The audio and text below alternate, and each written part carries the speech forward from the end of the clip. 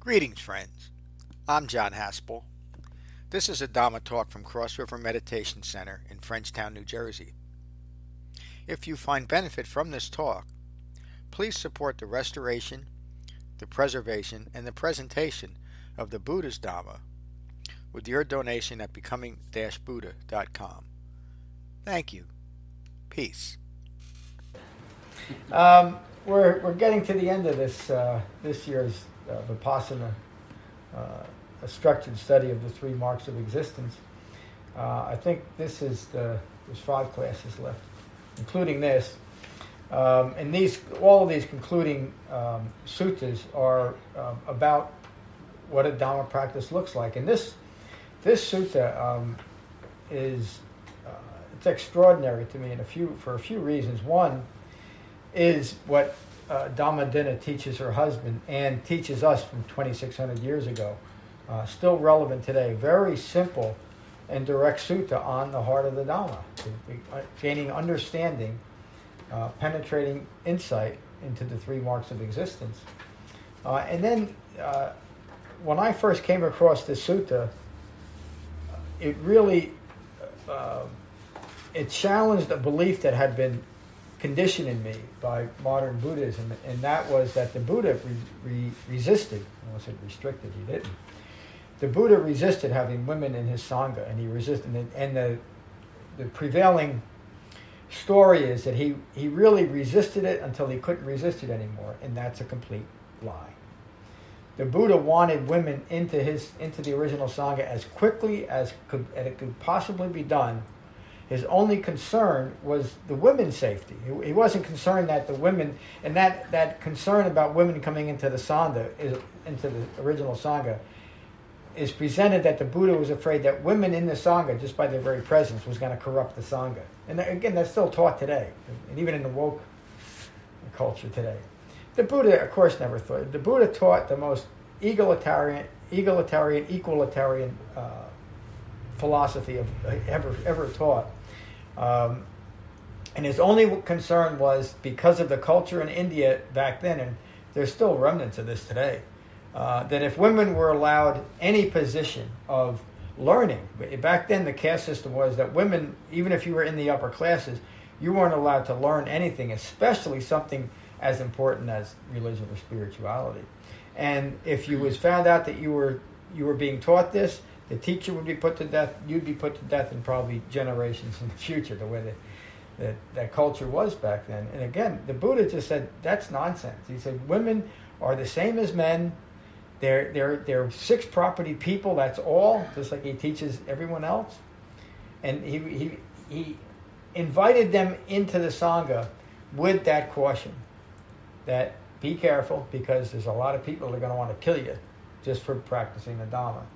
And guess what? That hasn't changed that much even today. There's still many modern Buddhist lineages that will not accept women as nuns. They won't give them the orders. It's unconscionable how somebody could. I don't want to get on my high horse. I do that enough. There are few, and women have made great strides over the years as establishing themselves in modern Buddhism.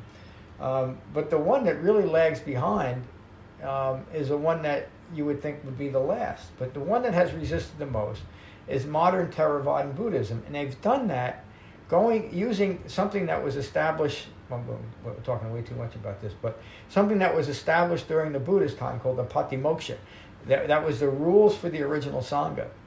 But even that was corrupted to justify keeping women out. And there was a rule there that in order to initiate people into the Sangha, that men had to have a certain number of initiated and awakened souls on that particular committee, and women had to have the same thing, and there had to be at least one woman on the induction committee, however that was formed.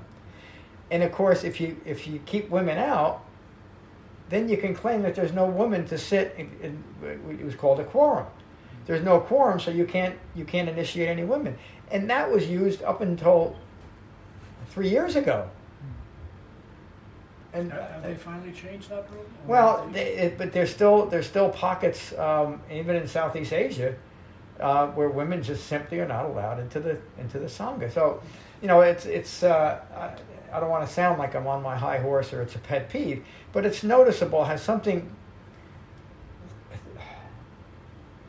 not discriminatory and it's still clung to by people that call themselves Buddhists. That's the thing that's egregious to me, because if you actually practice what the Buddha taught, you can never have a thought of like that, of exclusion or separation or anything else that would prejudge another human being other than anything other than a sixth property person.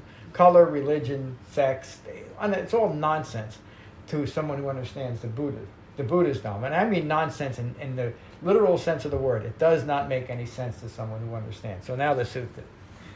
Well, that was some introduction, wasn't it? I wanted to say that when you carefully read Visakha's words here, the ex-husband, and the kind of questions that he asks and the kind of answers that he gives, I hear Visakha being less than happy about the situation that he's being taught by his ex-wife. Yeah, and you'll see this as the sutta progresses. He gets this great teaching, but you were probably going to say this, weren't you? What? I cut you, or you were going to say this, weren't you? No. Dhammadinna gives her husband Visakha this great teaching. I mean, it really is an incredible teaching. And even after that teaching, and even after he felt the effects of the teaching, he still wanted to question the Buddha. Does this girl really know what she's talking about? And he did. And was that you were referring to? Yeah. And he told him. And then the last line of it, saying that Visakha was happy with what he heard from the Buddha, I don't think he was. Well, that was how the translation was. So right. Everybody understands that. I've changed the translations, and I cut out anything that's magical or mystical and doesn't relate to dependent origination or fallen over truth. So what is left is what I think are the actual words of the Buddha. But of course, even some of those are characterizing a situation like this. Like that last line, I felt the same way, that Visakha probably wasn't delighted, but that is a common closing to sutta, so I leave that in. The Sangha, the hearts and minds of those in attendance were delighted to hear these words. So that's just a common ending. Thank you, Ram. The Kulavadala Sutta, just a brief introduction. Visakha is seeking clarity on self-referential views, or anatta, and how self-identification with impermanent phenomena continually seeks to establish itself through clinging to all thoughts, words, objects, events, and ideas. And that's what continues to provide the means for continued ignorance of Four Noble Truths by distracting us through our own self-referential views. Which Ryan, I was asking about concentration.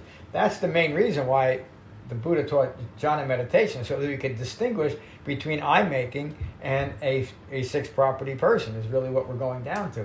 And along the way, that Dhamma practice at the point of contact, where we're practicing wise restraint, in this moment, as phenomena is arising and passing away, is where we apply this. Always. Because that's the only place it's occurring. Visakha asked Dhammadinna, his wife, his ex-wife, Dhammadinna, what is self-identification as described by the Buddha? Visakha, the Buddha teaches that self-identification is established by clinging to form, by clinging to feelings, by clinging to perceptions, by clinging to fabrications, and by clinging to consciousness. What are we clinging to there? Anybody but Ram or David. I think it's the two in the back.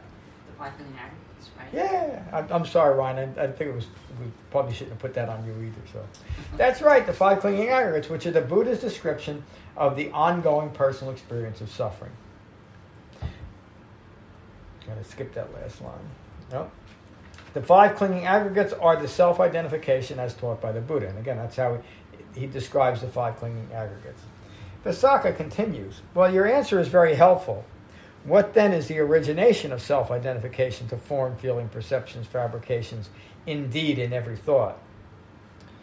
It is clinging, Visakha, that brings continual establishment of anatta, wrong views of self, clinging born of craving, and accompanied by passion and delight. In other words, we delight in our own eye-making, in our own distraction, in our own continual establishment of a self in a fabricated world, in our fabricated mind. None of it is based in reality, although this is an important point, and it comes up often. How do we distinguish what's real and what's not? You have to understand, you have to have a well-concentrated mind and frame what you're looking at through the Eightfold Path, because that provides you clarity between eye-making and reality of Four Noble Truths. And it's the only way that any human being can actually recognize it. It's the nature of a conditioned mind to continually create conditioned experiences that condition us towards ignorance, continually. So no matter what we see, once our minds are rooted in ignorance, even a so-called religious/spiritual/Buddhist practice, we will fabricate it and create magical, mystical, speculative religions about these notions, when all we're doing is what Dhammadinna is teaching Visakha to not do. And you'll see how that plays out. Craving for sensual pleasure, craving for continued establishment in this world and other, you could say, in all other realms. This is the origination of self-identification as taught by the Buddha. Visakha asked Dhammadinna, what then is the cessation of self-identification? How do we stop this process? Visakha answers, the renunciation and remainderless fading away of the very clinging, born of craving, that originates the continual establishment of anatta. The remainderless fading away of clinging. Another word for clinging would be, and craving would be desire. Desire, craving, initiating clinging. Whatever we crave for, whatever we desire, we will cling to, because it's something that we've accomplished through eye-making. And remember that clinging to, we also cling to that which we're averse to. That's just the other side of the same coin of clinging. This is the cessation of self-identification as taught by the Buddha. The remainderless fading away of clinging, born of craving. Visakha asked, what then, dear lady, is the path or the practice leading to the cessation of self-identification that is taught by the Buddha? And Ram was referring to this. Visakha knows that Dhammadinna knows what the Buddha's path is. But he's almost needling her with the question, do you know what the path is? This is what you're referring to, right? Yeah. Of course she knows.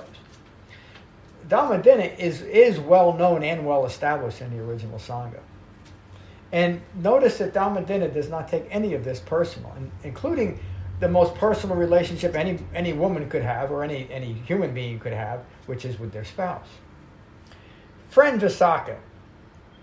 Notice he doesn't say your dumb ex-husband. Friend Visakha. It is precisely the Noble Eightfold Path of right view, right intention, right speech, right action, right livelihood, right effort, right mindfulness, and right meditation that the Buddha teaches to develop the virtue, the concentration, and the wisdom required to abandon self-identification, to abandon clinging. Excuse me.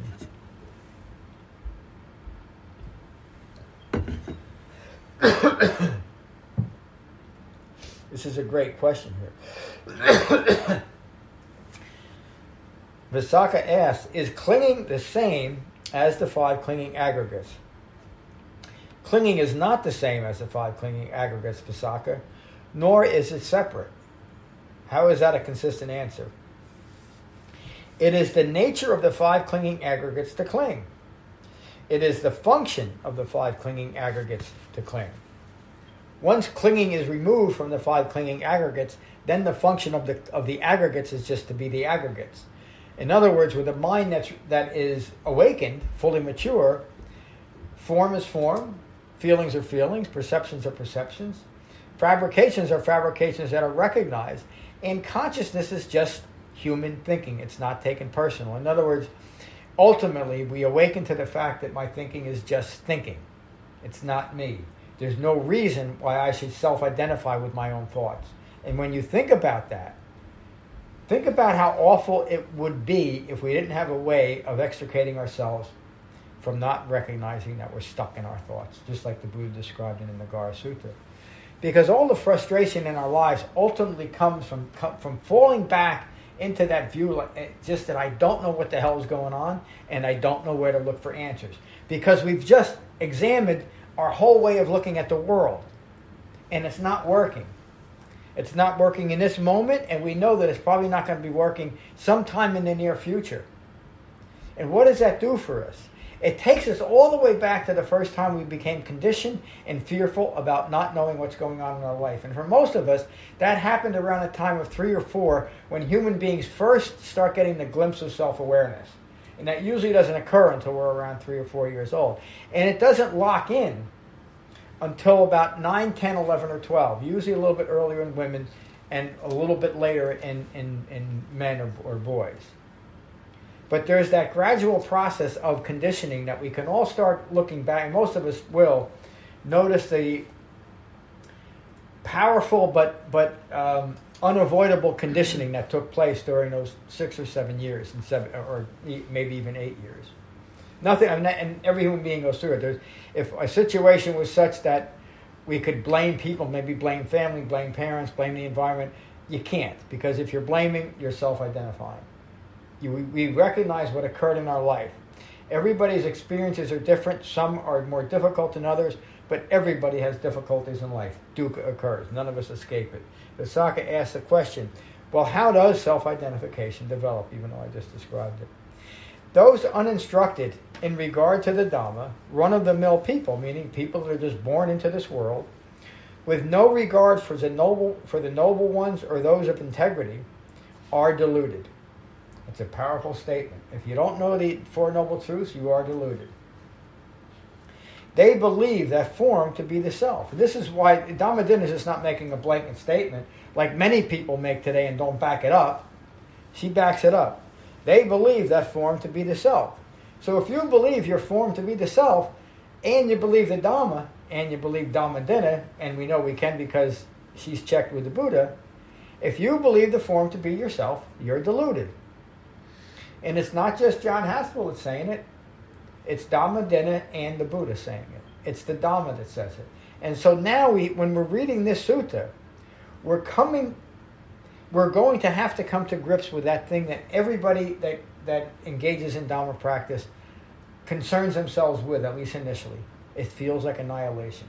What's going to happen to me when I let go of all self-referential views? Well, guess what? You're finally free. You're finally awake, and you're finally able to have a human life. Because we cannot have a human life when we're fabricated into thinking we're having something other than a human life. As the Buddha would say, we've created something that is other than a self. So at this point, Visakha also understands each one of these questions he's asking. Yes. He may be a layperson, but he's clearly well versed in the Dhamma. Mm-hmm. He is, but he But also he keeps going in a more and more theoretical vein. He's already been given the whole answer. He's been told that the Eightfold Path is what he's looking for. Yeah, and he's pulling if he's this looking out. for anything. Yeah. Look where it goes. No regard for the noble ones or those of integrity are deluded. They believe that form to be the self, or that the self possesses form. Meaning that this body is me, and so we go through our life self-identifying that this body is mine, and that's the only way that we can be imprinted with the fabrication that forget about this life because our reward comes in a future life. If we weren't self-identifying with the form, we would have no form to fabricate into a future belief.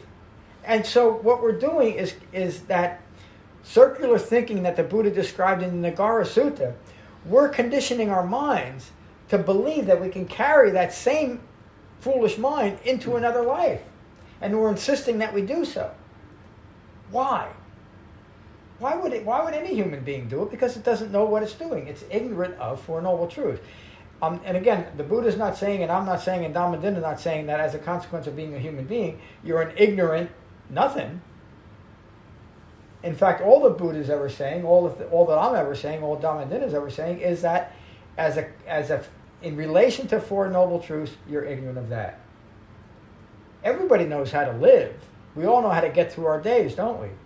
We just don't know how to do it. Let me use the word. We don't know how to do it with a lot of grace. Grace as it relates to the Buddha's Dhamma. And why? Because we were never taught. We were never taught. But here we have the class for how to wake up. And it's a simple and direct path, if I can stay with it. they believe that the form to be the self or the self possesses form. They are further deluded to believe that their self-referential feelings are the self and that their perceptions of the self defines the self. But those perceptions are rooted in fabrications. They're rooted in ignorance.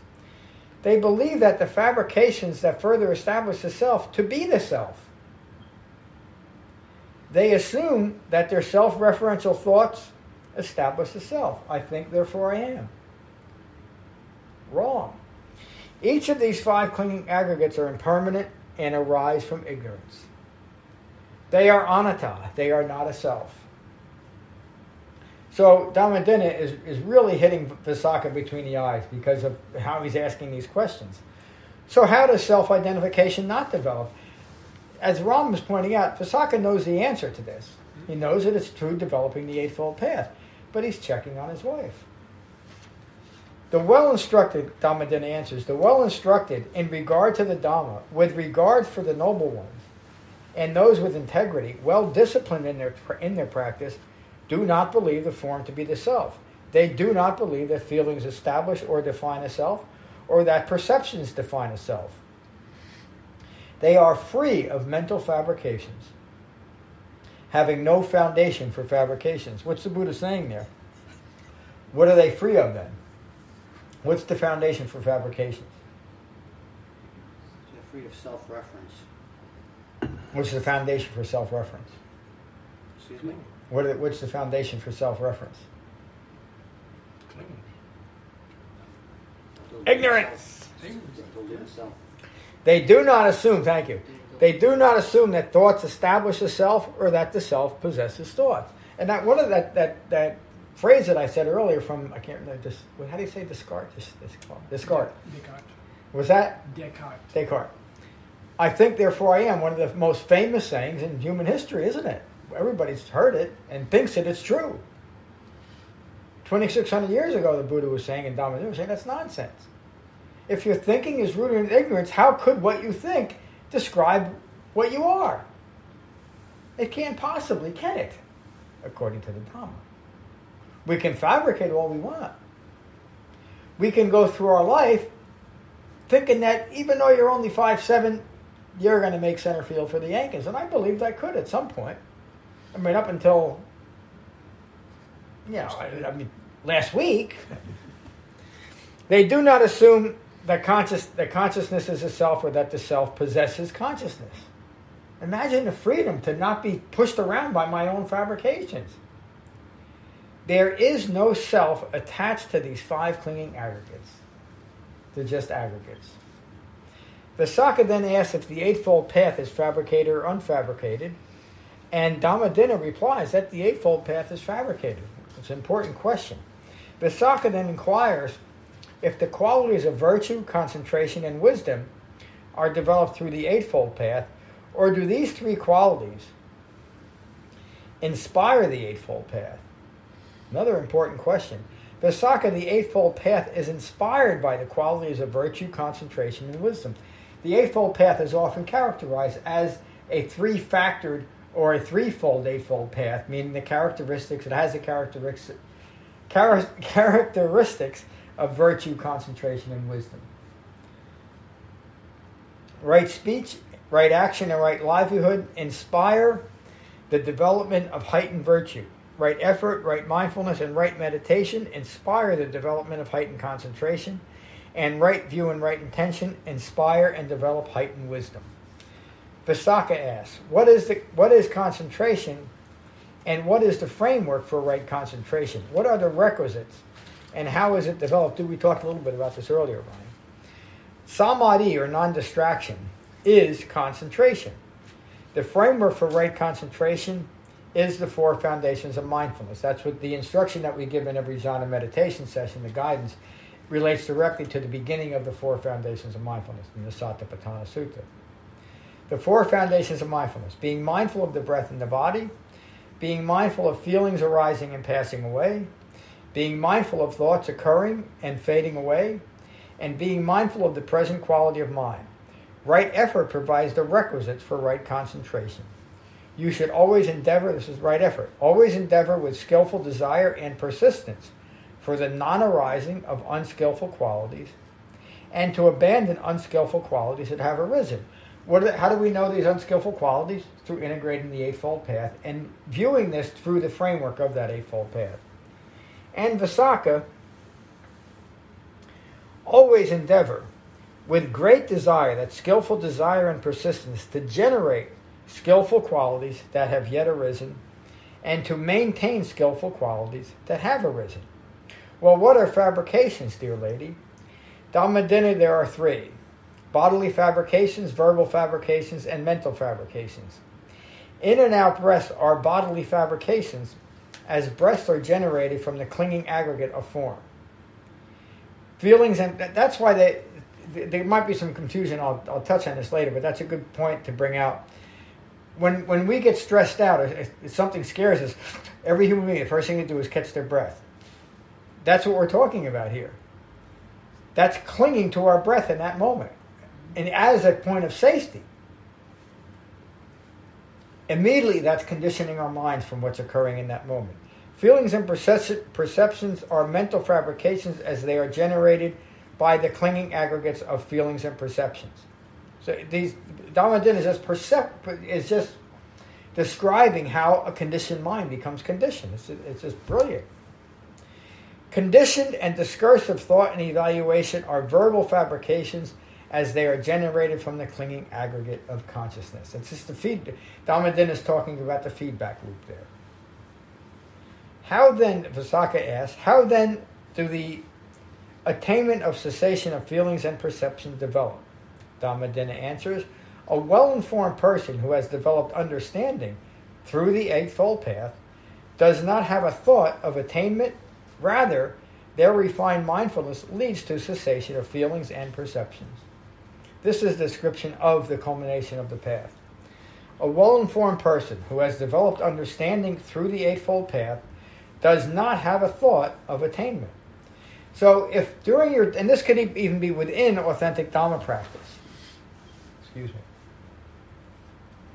And of course, along the way, it's okay to have the thought of attainment of even within your authentic Dhamma practice, but at some point you will have to come to grips with the fact that you're self-identifying with your Dhamma practice and simply see it as the ordinary expression of a human being, because that's all it ever is.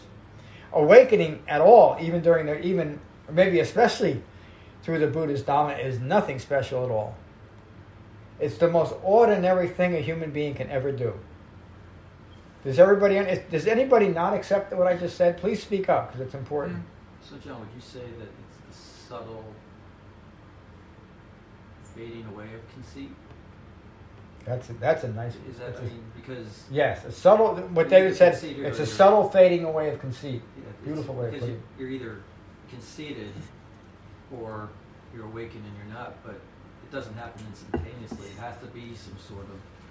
Yes. Most people, it would be that that's why we need great gentleness, because it is gradual and we're always looking at ourselves.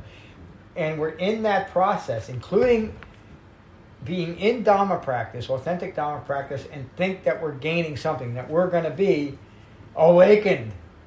I'm going to be the great John Haspel when I'm awakened. Wrong. I got to get rid of that notion if I hope to even have a chance of developing the Buddhist Dhamma. Because there's no John Haspel to awaken, is there? There's no John Haspel, the great Dhamma practitioner who's put all this effort in and then practice here and study with all the great teachers.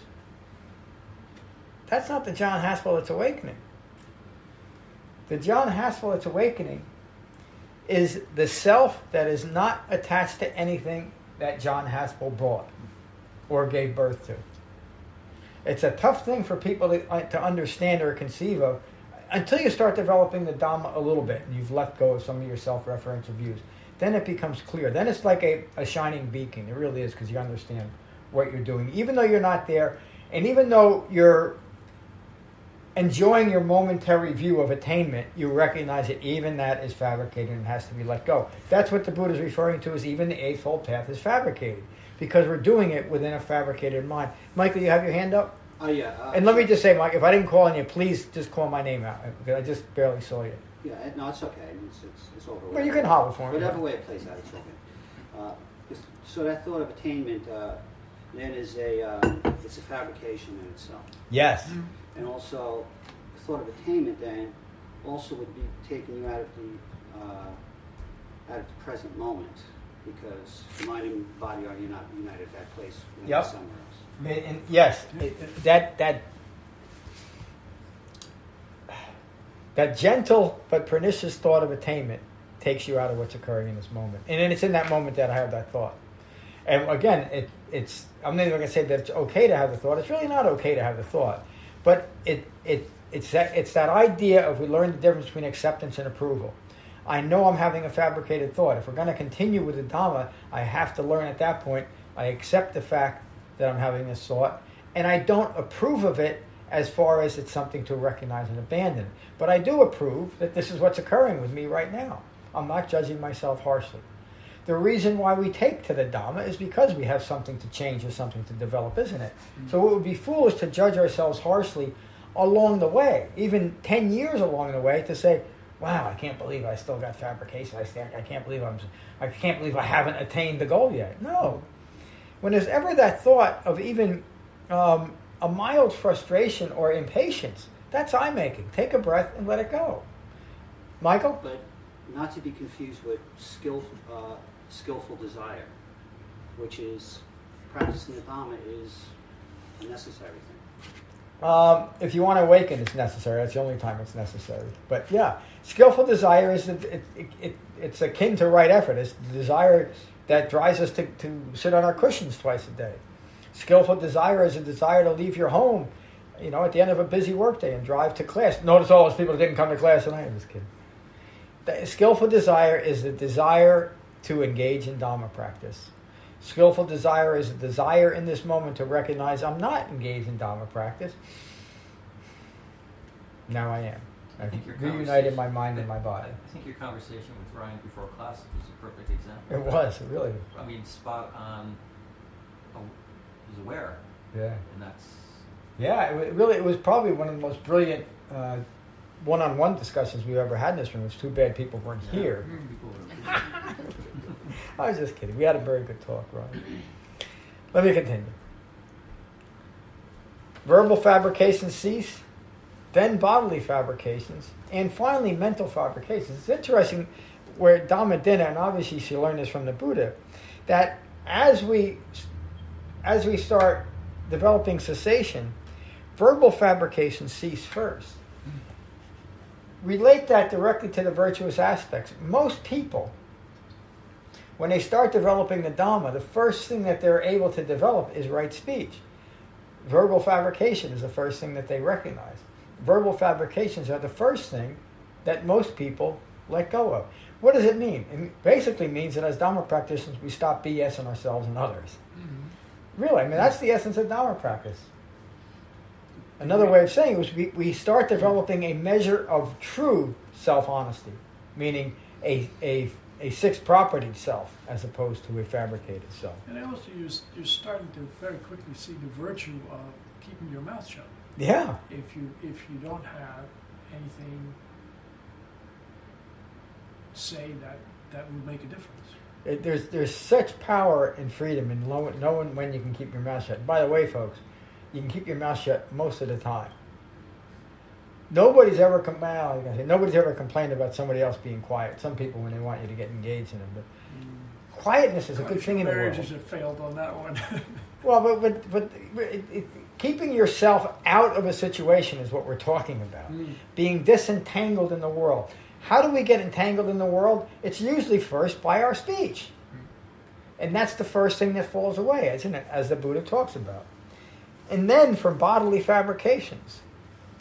What does that mean, bodily fabrications? Well, a good example would be, as a beginning Dhamma practitioner, I stop punching people. That's a good, if we're prone to striking people when we're angry, that'd be a place to start, is right there. But also it has to do with where do we bring our body? Begin by bringing your body to a place that actually practices an authentic Dhamma. So you're not creating more bodily fabrications.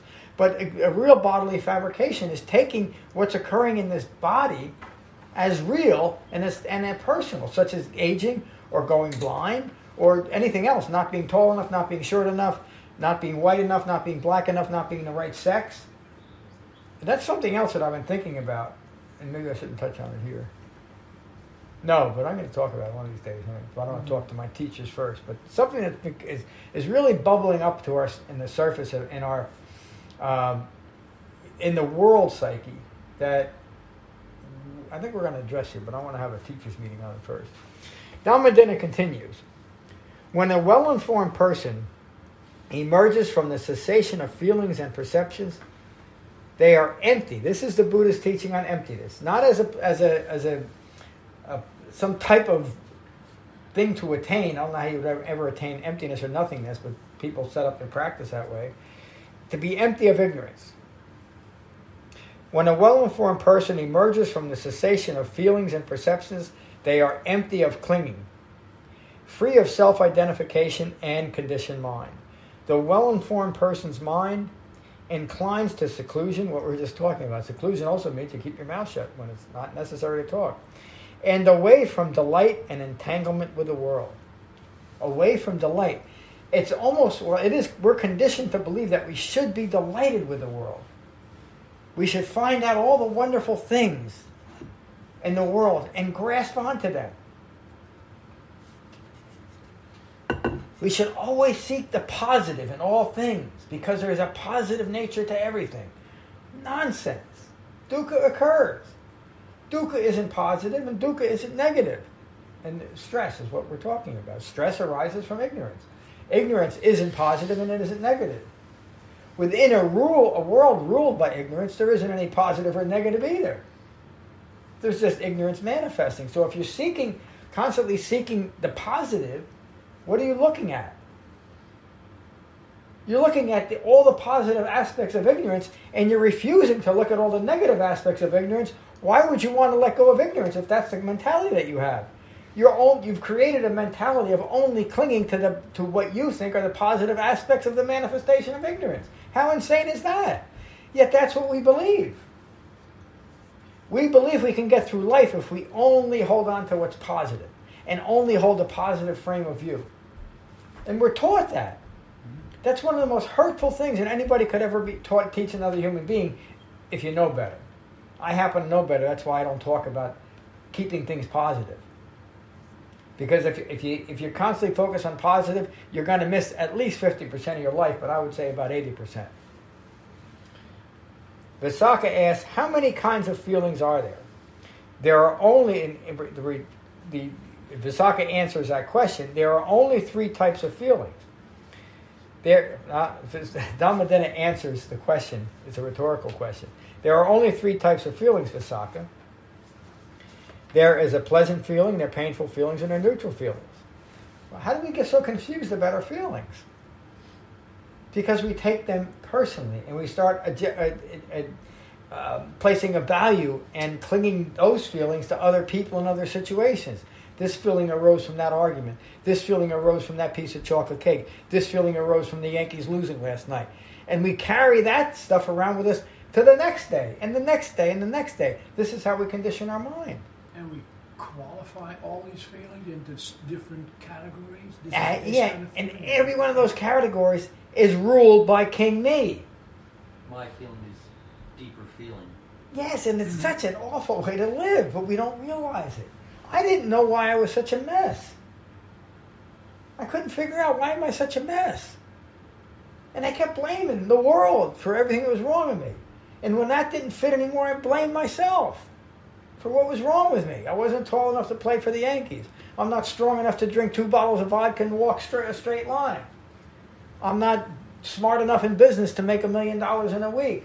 I'm not handsome enough to get the girl I'm looking at. I'm not. And then the girl says yes, and I'm the biggest guy in the world. And all of it is a fabrication. And I'm just setting myself up for another moment of disappointment until I understand I'm none of that. I'm none of that. Nothing in the world is me. This is not me. This is not mine. This is not what I am. And now I'm free to live my life as a mature human being. Do you see? This is not me. This is not mine. This is not what I am. Now I'm a mature human being. What does an immature human being do? They take everything personal. This is me. This is mine. That's my hand that was in the cookie jar that you slapped. Keep your hand out of the cookie jar.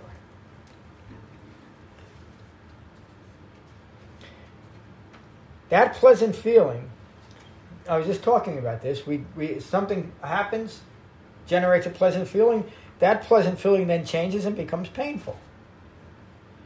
Painful feelings that change and they become pleasant. Now think about the confusion. Neutral feelings may change, and they can change to either pleasure or pain. All feelings are subject to anicca, to impermanence. And what makes our feelings impermanent? Our perceptions. What affects our perceptions? Our fabrications. The Nagara Sutta. Pleasant feelings can give rise to passion obsession. And in that moment, that pleasant feeling now went to something that is painful because it's an obsession with the pleasure. To a pleasant obsession. Painful feelings give rise to a resistance obsession. Neutral feelings can give rise to ignorance obsession. That means that's an obsession that you cannot stand to sit without something going on. It's an obsession with you cannot stand to not have something going on. A mind like that will be obsessed with boredom. It cannot be bored. It always has to have something going on. And we do that with all kinds of ways. Our friends at Facebook and Twitter figured that out.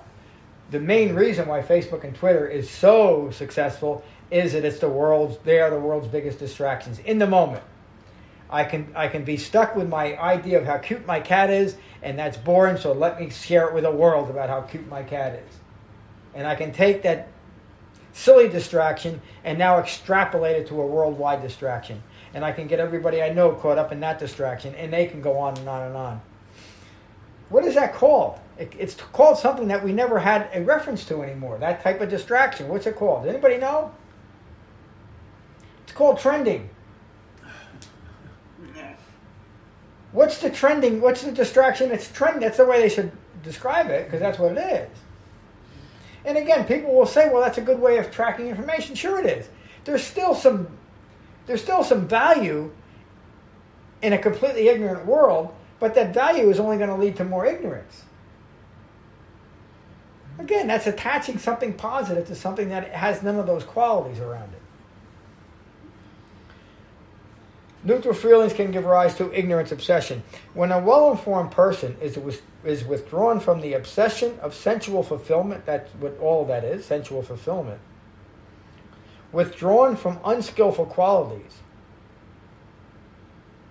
through meditative absorption, withdrawn from unskillful qualities through meditative absorption, withdrawn from unskillful qualities through concentration. Through that meditative absorption, they abandon passion and passion obsession. Yearning for final liberation, resistance obsession is also abandoned. How do we do it? Because we no longer place value on it. We cling to resistance obsession because we think we need to continually resist that which we resist. What's the famous saying? That's what we resist persists. And of course it does. Why? Because we're clinging to it. Anything that we resist, we're literally saying, I want this to continue in my life.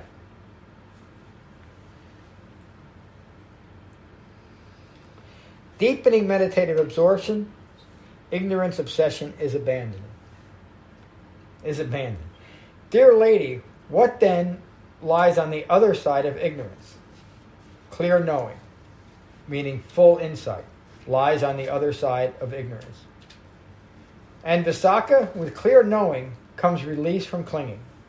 From release from clinging comes complete unbinding. Unbinding from what? Unbinding from any fabricated view. Unbinding from anything that could be provoked by ignorance. Dhammadinna, what then lies on the other side of unbinding? This is where Visakha is taking Dhammadinna too far. Visakha, you have gone too far. Listen to the explanation. It's almost an admonition. Your clinging mind, I kind of think Dhammadinna is liking this part of it, but that's my own thing. Your clinging mind has demanded too many answers, and your question will lead to only more confusion and suffering. The Buddha would often answer people that were asking questions that had no relevance to the Dhamma. It's your questions that are confusing you. Let go of the question. Rather than someone who is full of arrogance feel the need to answer everybody's question, because that would prove how much they know, the Buddha is not concerned about misleading people by irrelevant questions just to prove that they know something. He would always respond, it's your questions that are confusing you. Let go of the questions. Dhammadinna is saying something similar here. Your clinging mind has demanded too many answers, and your question will lead to only more confusion and suffering. The Buddha's path, the Eightfold Path, culminates in unbinding. So a direct answer to Visakha's question. How do we get through unbinding? The Eightfold Path. But she's also reminding Visakha, you got to actually engage in the path. You can't just believe in the path. This is not a religion. It's not salvation. You got to do something. You got to develop an Eightfold Path. But if you do, you can expect complete unbinding. That which you thought you could attain, you can actually develop. That's a big difference between attainment and develop, isn't it? Develop is right effort. Develop means that I have to continue with what I'm doing. I'm developing this. Attainment is my vision is on, or my view is on where I'm going. Two different things. Important to keep that clear. If you wish, go to the Buddha and ask him. Let his answer be enough. Dhammadinna understood that with that last question, Visakha is going too far. He's trying to prove Dhammadinna wrong or get to the point of argument. And Dhammadinna is saying, enough. I've given you everything. Now go ask the Buddha and see if I'm correct. Visakha was delighted in Dhammadinna's teachings, maybe. He bowed to her and left for the Buddha. Finding the Buddha nearby, he sat to one side of the Buddha and recounted what Dhammadinna told him. The Buddha replied, Dhammadinna is very wise and of great discernment. So much for the Buddha's dismissal of women, huh? I would have answered your questions exactly as she has. This is how you should remember her teachings. Visakha was pleased by the Buddha's confirmation. That's the end of this wonderful sutra. Let's go online and see how you do. See how you do. See what you have to say. Jane, how are you tonight? I'm well, thank you. Thank you for the teaching. I appreciated that. I'm so glad that the Buddha recognized that women, are just 6 properties, and so therefore I had the opportunity to, develop a Dhamma practice. Yeah. And just think about that, Jane. If I was of that mindset and decided when I was going to start teaching the Dhamma that, it's only men that can learn certain aspects, or only men that go on retreat, or whatever other, it just, where would that leave you? And it would be such a hurtful thing. But of course, the Buddha never taught that. How could a human being that taught that human beings could only be of 6 properties and nothing more exclude any human being? It just wouldn't make sense. So, thank you, Jane. Thank you, John. Hello, Anthony. Hi, John. How everyone? Glad to be here. I enjoyed the sutta, and I will just exercise noble silence tonight. I'm glad you joined us. Thanks, Anthony. Hello, Meg. Hi, John. There's a lot to unpack there. It kind of makes me realize how important it is to really focus on the self and working on yourself rather than trying to fix other people. Yeah. Because this, I was just thinking that this misunderstanding of the self is also what creates this misunderstanding of others. Yep. And then we use the misunderstanding of others to support our misunderstanding of ourselves. That's brilliant, Meg. Yep. And here's an example: is this critical race theory? So we're talking about racism, but what do? We say, well, you're dark-skinned, so you're a victim, and you're light-skinned, so you're an oppressor. Yeah. So the reason you're a victim is because this little child over here is white. that's the most ludicrous So it's awful, thing isn't that it? I've ever heard in my life. Yeah. It's like, why would you want to take your ignorance about why you're a victim and put that on somebody else and make it their responsibility? You know, Because that's a mind clinging to ignorance. What's that? That's a mind clinging to ignorance, isn't it? It Yeah, can only it's continue totally by roping in other minds like minds. Yeah, and I'm like seeing this everywhere, and it's kind of crazy making, you know. Yeah, well, and this is similar to what me and you have been talking about in the last couple of weeks as well. The sutta relates directly to that. Something that I noticed in the last week or two, but there's a lot of parents are speaking out against that right now, and I think it was just a matter of time before reasonable people started realizing what is going on and really rejecting it. So there's a lot of instances now where people are standing up against the so-called woke movement, and there's a beautiful little girl. I think I got to tell the story. I'm sorry. She went on. I can't remember where the school was, but she went in front of her school board. She was so eloquent. And what bothered her, what she was complaining about, was that the school had about 6 months ago or 9 months ago said, we're not going to have any kind of political activity or speech or anything sponsored by the school. It was no longer going to be political. And, you know, during these times, it's probably a good idea, especially with young children, except they started putting up BLM posters all over the school. And this girl went to the principal and said, I want you to take that down. That's political. And the principal said, there's no way. We're never, ever going to take that down. And they showed her this really beautiful speech going into how this affected her. And then, I get into the whole, I could tell that story all night. She affected everyone in that room. But that's the kind of mind that I think is going to raise up now and maybe provide some sanity to what's going on here, Meg. And again, we also have to remember that what's occurring now, the Buddha described it wonderfully 2,600 years ago in the Loka Sutta.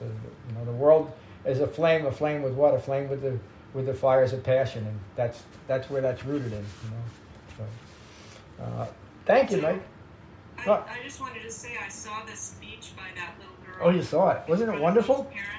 She was 9 years old, and she was more clear. She had more clarity and more understanding about the whole situation than most adults that I know. Oh yeah, I was thinking the same thing. But I was blown away by it. I didn't hear how old she was. I was thinking she's got to be 15 or 16, the way she carried herself. 9 years old. And do you remember the state? I don't, but I think, no, I can't remember, but Yeah. I'll let you know if I come across it again. Yeah, I think we'll see it again. It was just, Yeah, I think we will too. yeah. Oh, Thank you, John. glad you joined. Ryan, how are you tonight? I'm good, thanks. It was a very interesting discussion. I don't really have anything to ask or contribute, but thanks. Glad you're here. Hello, Ron. John, I'm really amazed at Dhammadina's patience with Fasad, because he just, you know, after he's been told very clearly he asked, what am I supposed to do? And she says, follow the path. And he just keeps coming back with more refined arguments, and she just very patiently sets it all straight, you know, until he finally, you know, just goes too far. Yeah. And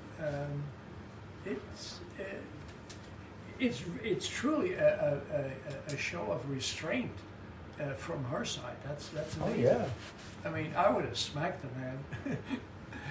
Well, you got me thinking of a poem in the Theragatha, women, and she talks about, I can't remember the poem, but maybe we'll get to it, about her referring to her husband as that old crooked man with this stinky fish pot or something like that. Yes. And that was her husband. After she left all that behind in Awakening.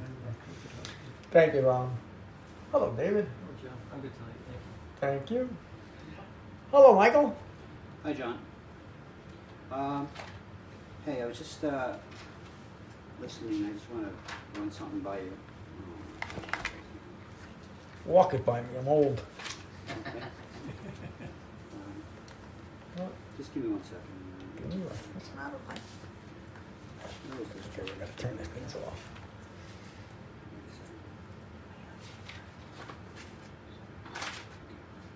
Just have to get this, John.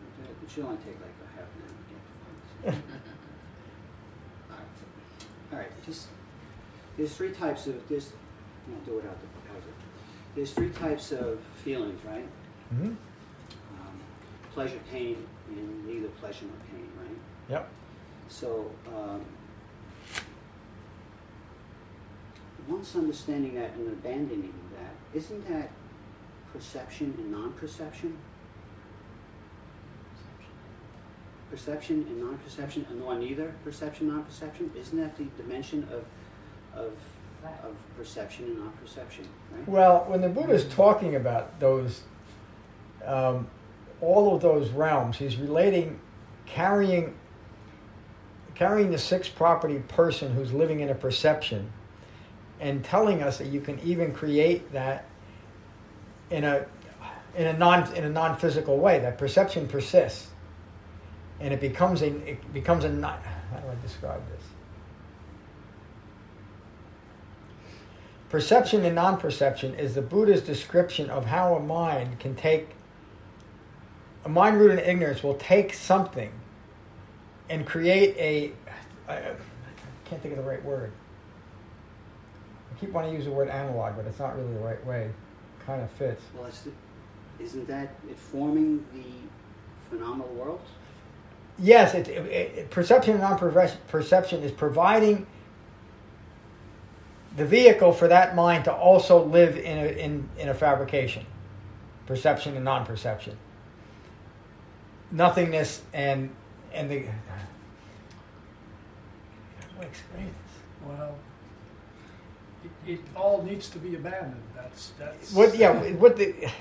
what I'm getting hung up on is explain that last point, that perception and non-perception simply refers to a mind that will go to the physical world and the non-physical world, because there has to be an accounting for that in both worlds, because we carry it through. It doesn't make the non-physical world real, but because our minds are residing there has to be a way of addressing it. Perception, non-perception. Does that clear it up? No. I don't So think where are you it confused? Can be. It's a theoretical framework that they used to work in all the time, and they had these monstrous debates about it, and it was all about nothing, basically. Yeah, it was It's a distraction. Just a distraction. You asked the wrong question. All the Buddha is referring to it, and it's the same. It's a common theme. Is anything that is fabricated, speculated, if it cannot be directly experienced by a human being, it's not part of the Dhamma. And so, in our minds, we create these. It's nonsense to even create the thought of a perception or a non-perception. Where would the non-perception reside in a physical universe that we live in? It can't. So the idea of it is nonsense, but it's addressed because a human mind rooted in ignorance is full of nonsense. Could a non-perception also be a suppression of that which you want to abandon? I don't know. I don't know that it needs to be classified that way. Really, what things that we suppress are in the Dhamma are just recognized as conditioned mind. Whatever we suppress it because we're clinging to it. Oh, okay, so all right, because perception is basically is that which makes an impression on the mind, whether we like or dislike, or find favor with or disfavor with.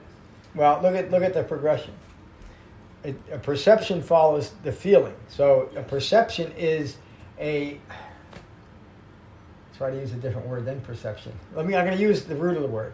A perception is the way that mind rooted in ignorance is perceiving what's occurring. Another word for perceiving is, how am I seeing this? How am I perceiving that water bottle? Well, I'm perceiving it as it's a little bit too tall. I like ones that are much shorter. The best water bottles are shorter. They're about 8 inches, not stupid ones like that are 10. That's the perception, isn't it? That's what forms conditioning. Yep, and so the fabrication is, now I've just introduced into the world that anything above an 8-inch water bottle is bad. That's the fabrication, because you might buy into it because you respect me.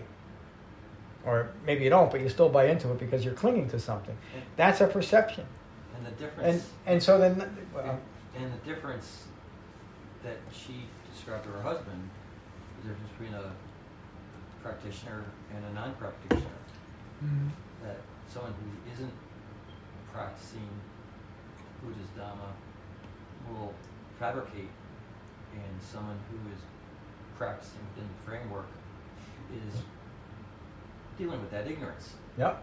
Therefore, when he runs into the contact, it's just a feeling. Yeah. And as we've heard in other sutras, a feeling is just a feeling, a thought is just a thought. That's even a hard thing for people, especially in the beginning of practice, to even think of a feeling as just a feeling.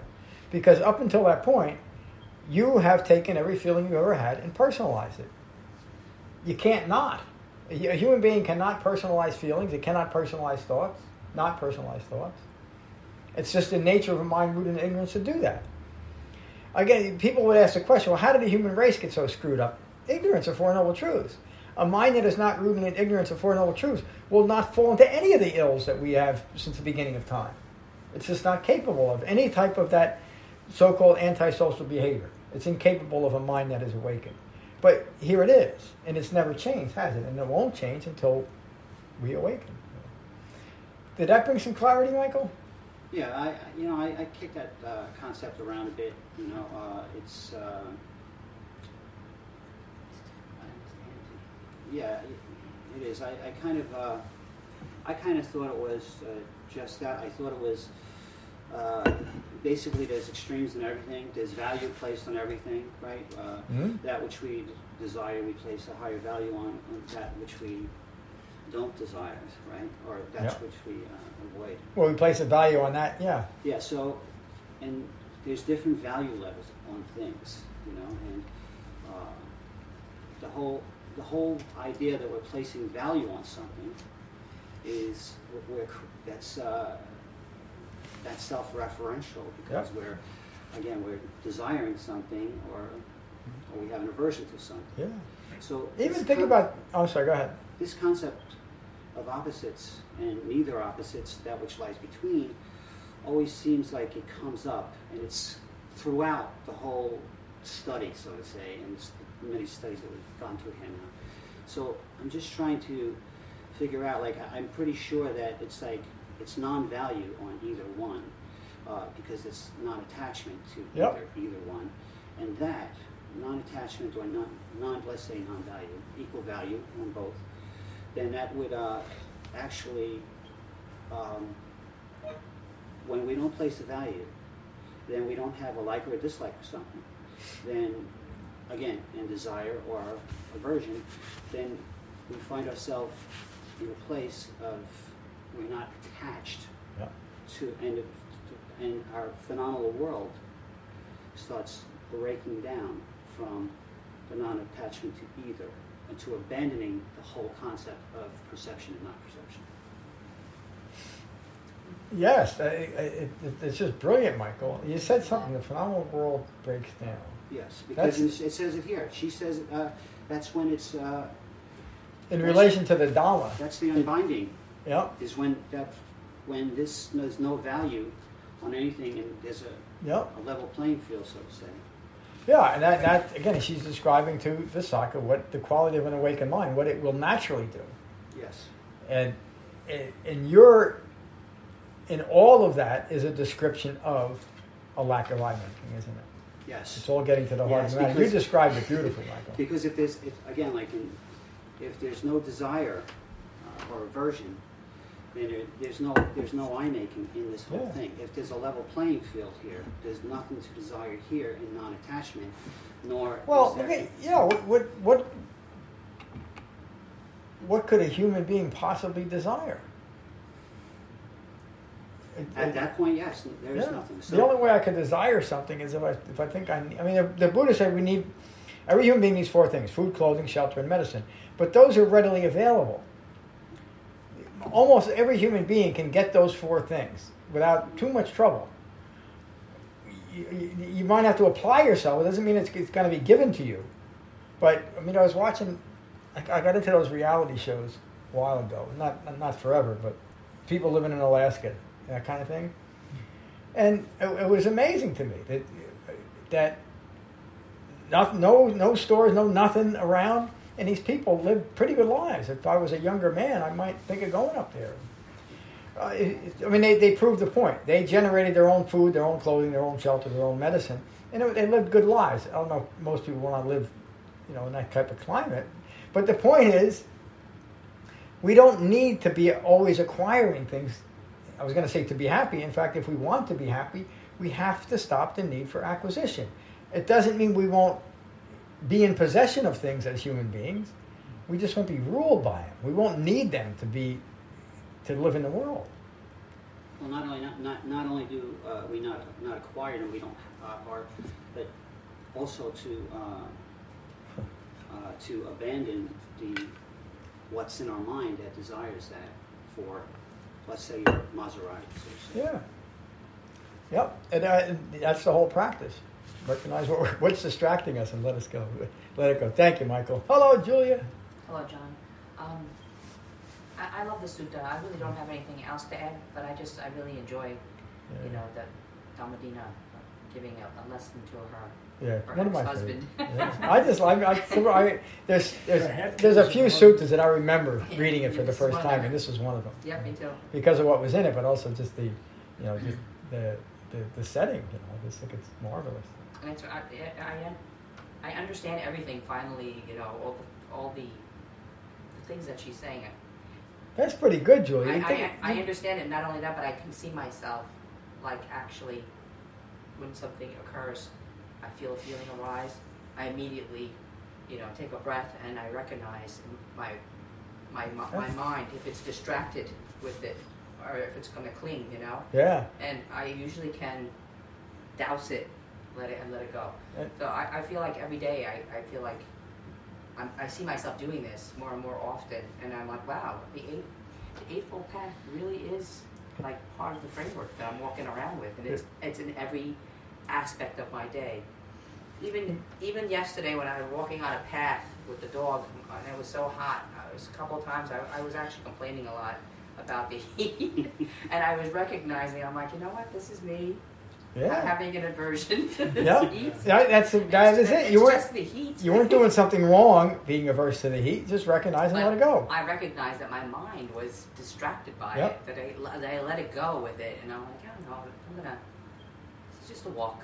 Yeah, and when you let it go, it was still hot, but it didn't have to be any different. It wasn't such a disturbance to me, but it's just simple things like that. But so, Julia, and really, it's just about a year since you started coming, isn't it? Or 2 years, I can't remember. It might be 2 years. 2 years, that's right, yeah. Almost, yeah. You've developed the Dhamma to a pretty remarkable level, both you and Michael. To see that, I mean, that's the essence of the Dhamma, is that eye-making. Yeah, Good for you. Good for everyone. Thank you. Yeah, thank you, John. I love the sutta. I love the talk we had tonight. We'll continue. Like I said, there's 4 more classes. I'm going to add the Upada Sutta to the end of this and probably add it to the book that I hope will be published soon. But we'll conclude with metta, as we always do, if I can find my...